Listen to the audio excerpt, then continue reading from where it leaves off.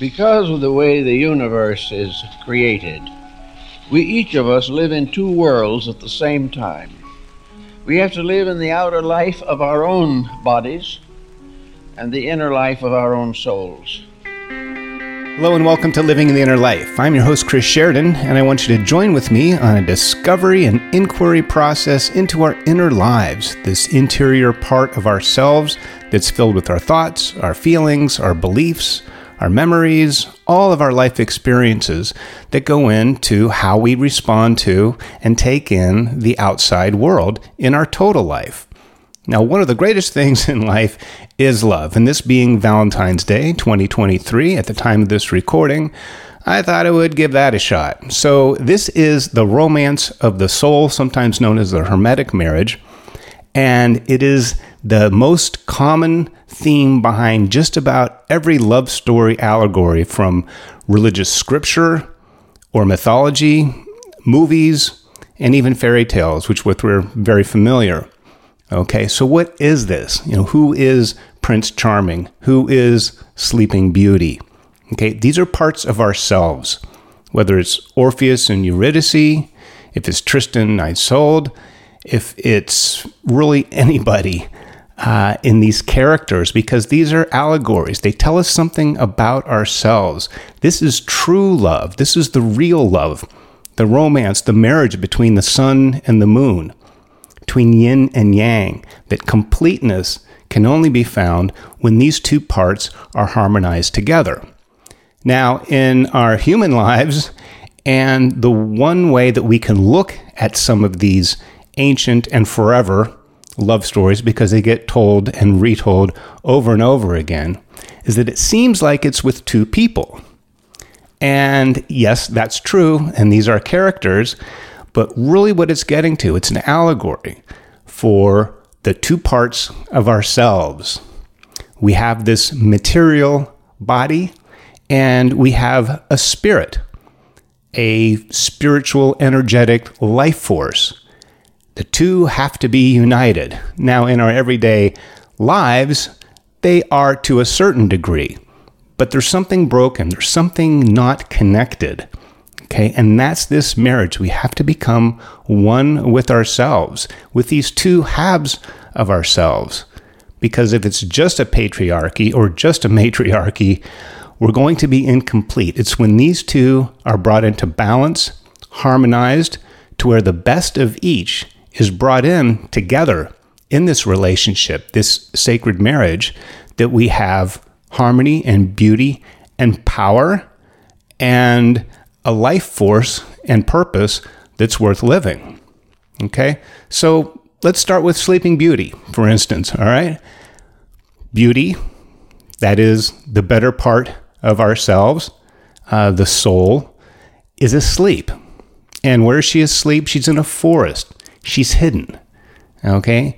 And Prince Charming has, I guess that's who the character is, has to find her, okay? And because he has to be reunited. And it is that spiritual force, okay, that can energize and vitalize the material, the Sleeping Beauty, to wake her up, okay? And so he has to go through trials. He has to go through the forest. There's thorns and thistles and all kinds of obstacles, which is what we have to get through in our lives to get to that beauty, that part of ourselves that's asleep, that needs to be awakened. Okay? And when he finally does get her, and I guess it's with a kiss, she's restored, she's awakened. The two are united as one. That's why we have this wedding ring. It's a continuous band. This circle is now complete. But it's complete within each individual. Now, in our lives, the way we're constructed with male and female, whether that's biological or any other way you want to look at gender, we're looking at it in a symbolic sense. Okay, like you have positive and negative in an electrical current. You need to have both, or you have no current. You have to have electrons and positrons in each atom for life to exist, for anything to exist. Okay? And you have to have zeros and ones or you don't have binary code. Okay, so never mind the language. This is the positive and the negative. It is the spiritual and the material.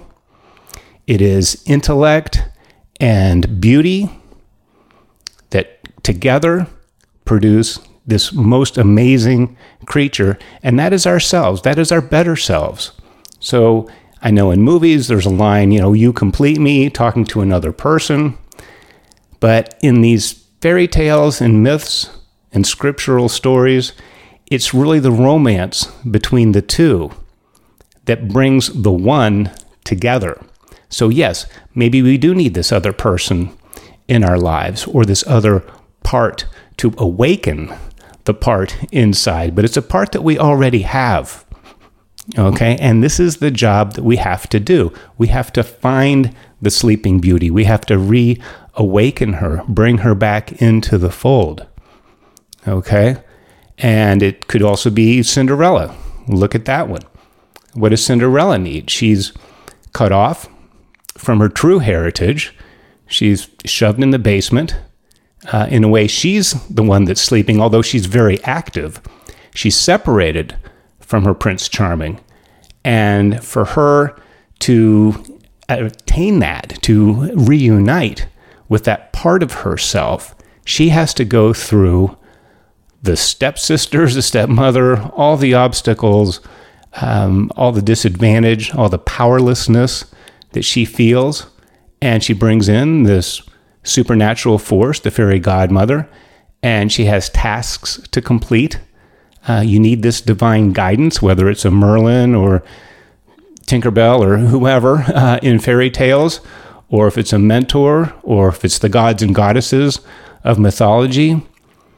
We need this archetypal force to carry us through, because we can't really do it on our own.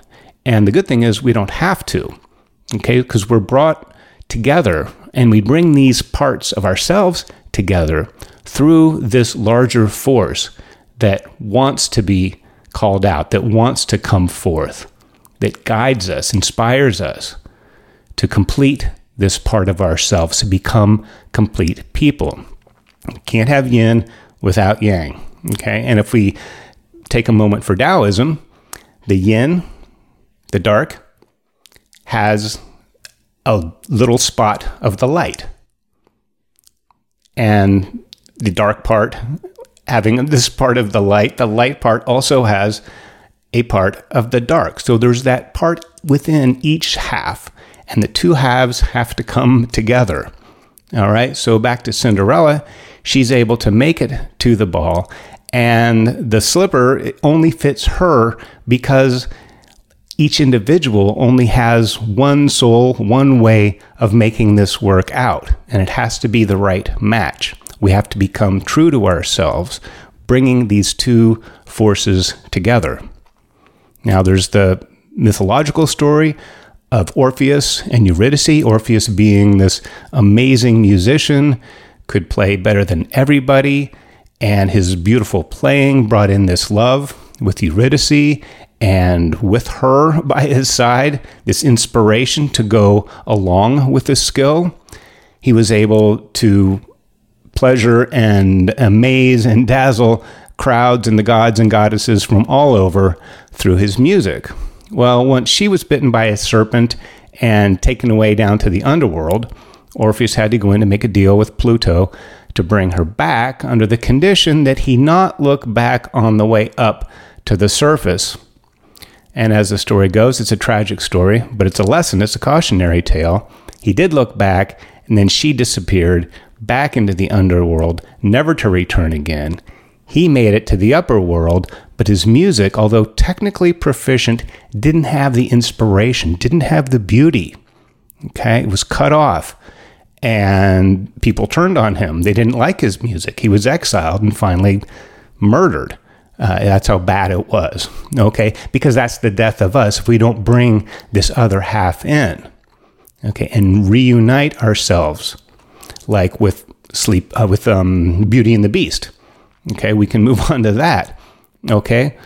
The Beast was, I guess, under a spell or somehow transformed as a punishment into this hideous creature, which is what we can become if we just rely on facts and intellect and reason and all these kind of masculine associated things without the beauty, without inspiration, without excitement. Okay, this life force that makes all the cold technology come to life and be interesting and be exciting and be, able to show your face in the world. The beast couldn't show his face. He was hideous. But she was able to bring that out in him. It was something that was already there. It was something that was lost. Okay, and there's a lot of these forest motifs going on with these myths. Of course, at the time when a lot of them were written, people did live a lot closer to nature. The forest wasn't that far away. Yes, there were cities and towns, but you were never that far removed from nature. So I think that helped develop some of these cues from nature. So in the winter, in the fall, the leaves fall off the trees, and in the winter, the trees are barren. They don't look good. They look kind of scary, to tell you the truth.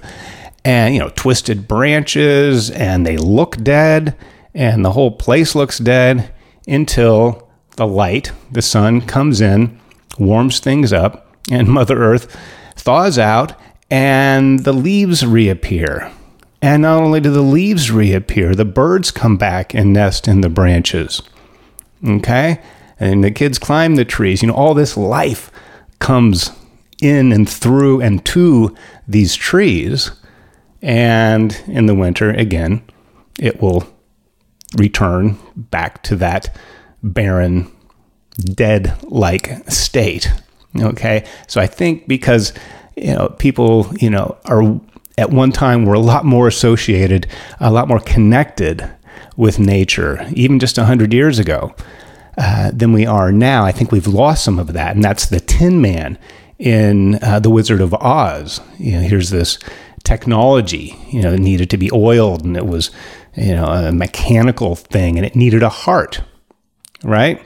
So that's a very similar theme that goes on between this hard, cold, even if it's mechanically fantastic, even if it's the greatest idea, even if it's the most amazing scientific discovery, without beauty, without love, without this connection to something greater, to inspiration, it is either dead or, even worse, it becomes deadly, like nuclear power. What's the first thing we did once we harnessed the atom? We dropped a couple bombs. Okay, and that was certainly a technological marvel and scientific achievement, but it didn't at all, I don't think, have that beauty, that inspiration, that truth, that Sophia energy that comes in and tempers the cold and the hard, the calculated and the sterile. It brings it to life. And by bringing it to life, it also honors life. And that's why you really can't have that if you're going to build bombs and drop them on people. That would mess up your whole program if that's what you were interested in. Okay? And if you're not interested in that, use that as a warning.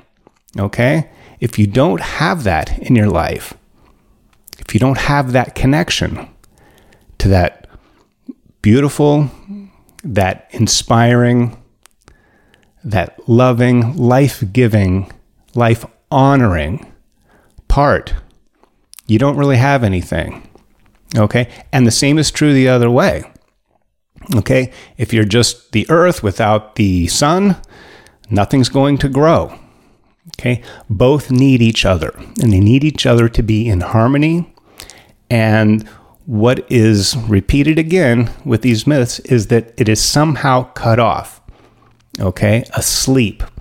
Rapunzel is in the tower. It's up there. It's hard to get to. And that's the thing about attaining this, about finding that other sacred half within yourself. We learn from these myths and these stories, these fairy tales, that it's very difficult. You have to go through the forest, to recapture the maiden from the dragon. You either have to slay the dragon or somehow bargain with it to release it, because it's hoarding it. It's hiding it. It's hiding the gold. It's hiding the love. It's hiding this sleeping beauty. Okay, she's captive. Sometimes we feel like we're prisoners in our bodies, and we have to move around and do this and do that and go here and go there. And where's the life? Where's the love? Where's the beauty that makes everything better? Okay, this vitalizing force. Okay, so we have to go through difficulty. It's not something that's easy to do, and there's a reason for that. That's part of the quest. That's the great quest. It's the Holy Grail, the quest for that. What is the Grail? The chalice. What's that? The heart, the womb, all these things that make life worth living. Okay, so whether it's going through the forest, whether it's bargaining with the underworld, or encountering any number of demons or dragons or creatures that can get in your way, that can keep you separated from that, okay, has to be conquered. And that's part of the process, because what that does is that makes you ready. It makes you the hero. This is the hero's journey. This is the hero's quest that goes out and returns with this greater part, this connection to the larger, more whole, completely whole part of life that we are so missing. And I think in this day and age, in modern times, more so perhaps than other times, through technology, we can be separated from each other and from ourselves. Everything's out there, or it's on a screen. Okay, and we have artificial intelligence now. But you know what? Artificial intelligence, guess who codes artificial intelligence? Guess who invented artificial intelligence? People. And people have problems. People do things wrong. People make mistakes. People have bias, opinions on things. And that goes into the coding. It goes into the program. It goes into the robot. So this technological marvel that we're all seemingly now bowing to and giving the better parts of our lives to was actually made by imperfect creatures. There's nothing perfect about it. Okay? It's artificial, which right there should tell you that it's not all that great. It's not natural. It's not authentic. Okay? It's not real intelligence. It's artificial. Now, computers, technology, all that stuff is great if we use it to extend our existing capabilities. If you're looking out into space, well, a telescope will bring even more objects closer, but you still have to have your visualizing capacity. You still have to look into things, okay? Or if you have power, if you can walk or you can run, well, then you can get in a car and you can go a lot faster, but you still have to have the brains behind it that's going to drive correctly, or it's going to go to the right place, or you're doing something for the right reason.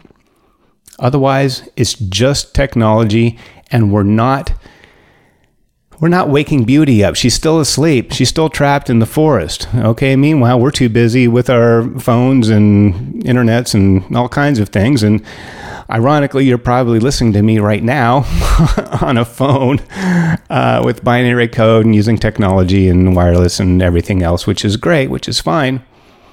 Okay, but we have to get back to beauty. We have to return to this sacred, this hermetic marriage, of the sun and moon, Hermes, this hermetic principle, okay, is the two become one, the yin and the yang.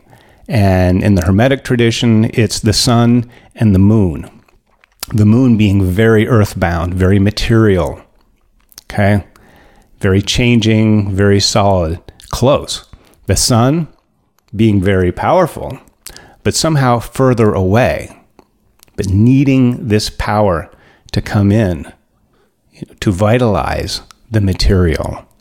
And from our point of view on Earth, the sun and the moon are, in a relative way, about exactly the same size. These two luminaries, the two brightest objects in the sky, the moon at night and the sun during the day, and they come together. And you've probably seen the image on a beach towel or something where it's like a half sun or a half moon, or there's a crescent moon embedded in the sun disk. Okay? That's this marriage. That's yin and yang. It's the sun and moon. It's spirit and matter, which is also called the hard problem in science, that if matter and spirit are two different things, how do they interact? How do they come together in living creatures?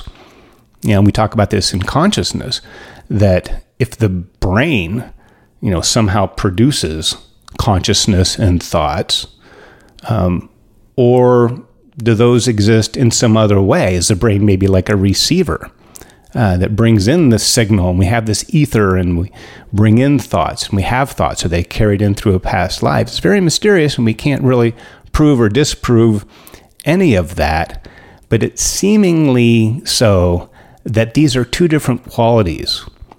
And yes, we have them both, and yes, they're both connected, but they're not engaged in every sense of the word. Okay? So bring this in, have the romance, buy her flowers, go out there and search for her, or him if it's Prince Charming, the other way. It really doesn't matter. If it's beauty going after the beast to temper this beast and beautify and really release what's trapped. Okay, the beast still was, a handsome man and everything, but due to the enchantment and the curse or whatever spell he was put under, it was removed. It was hidden. It was covered up by this ugliness, okay, or this sleepiness, this awakening. That's why spiritual awakenings, is a term that gets used a lot. When Buddha was asked, are you enlightened? And he said, I am awake. That sleeping beauty, awake, inside the Buddha, when he achieved the nirvana and liberation, and that's what we must do in our lives, okay? So through this forest of our busy lives, and all the pressures and all the things on the news and everything that's going on, it seems like this world is dead, this world is ugly, this world has so much anger and hatred. Maybe it does. And maybe that's because we have been cut off and disconnected from that better part of ourselves and each other and within ourselves. So this sacred romance, this inner marriage of our own two halves, is vital for us to have full, complete lives. And we will see you again here on Living the Inner Life.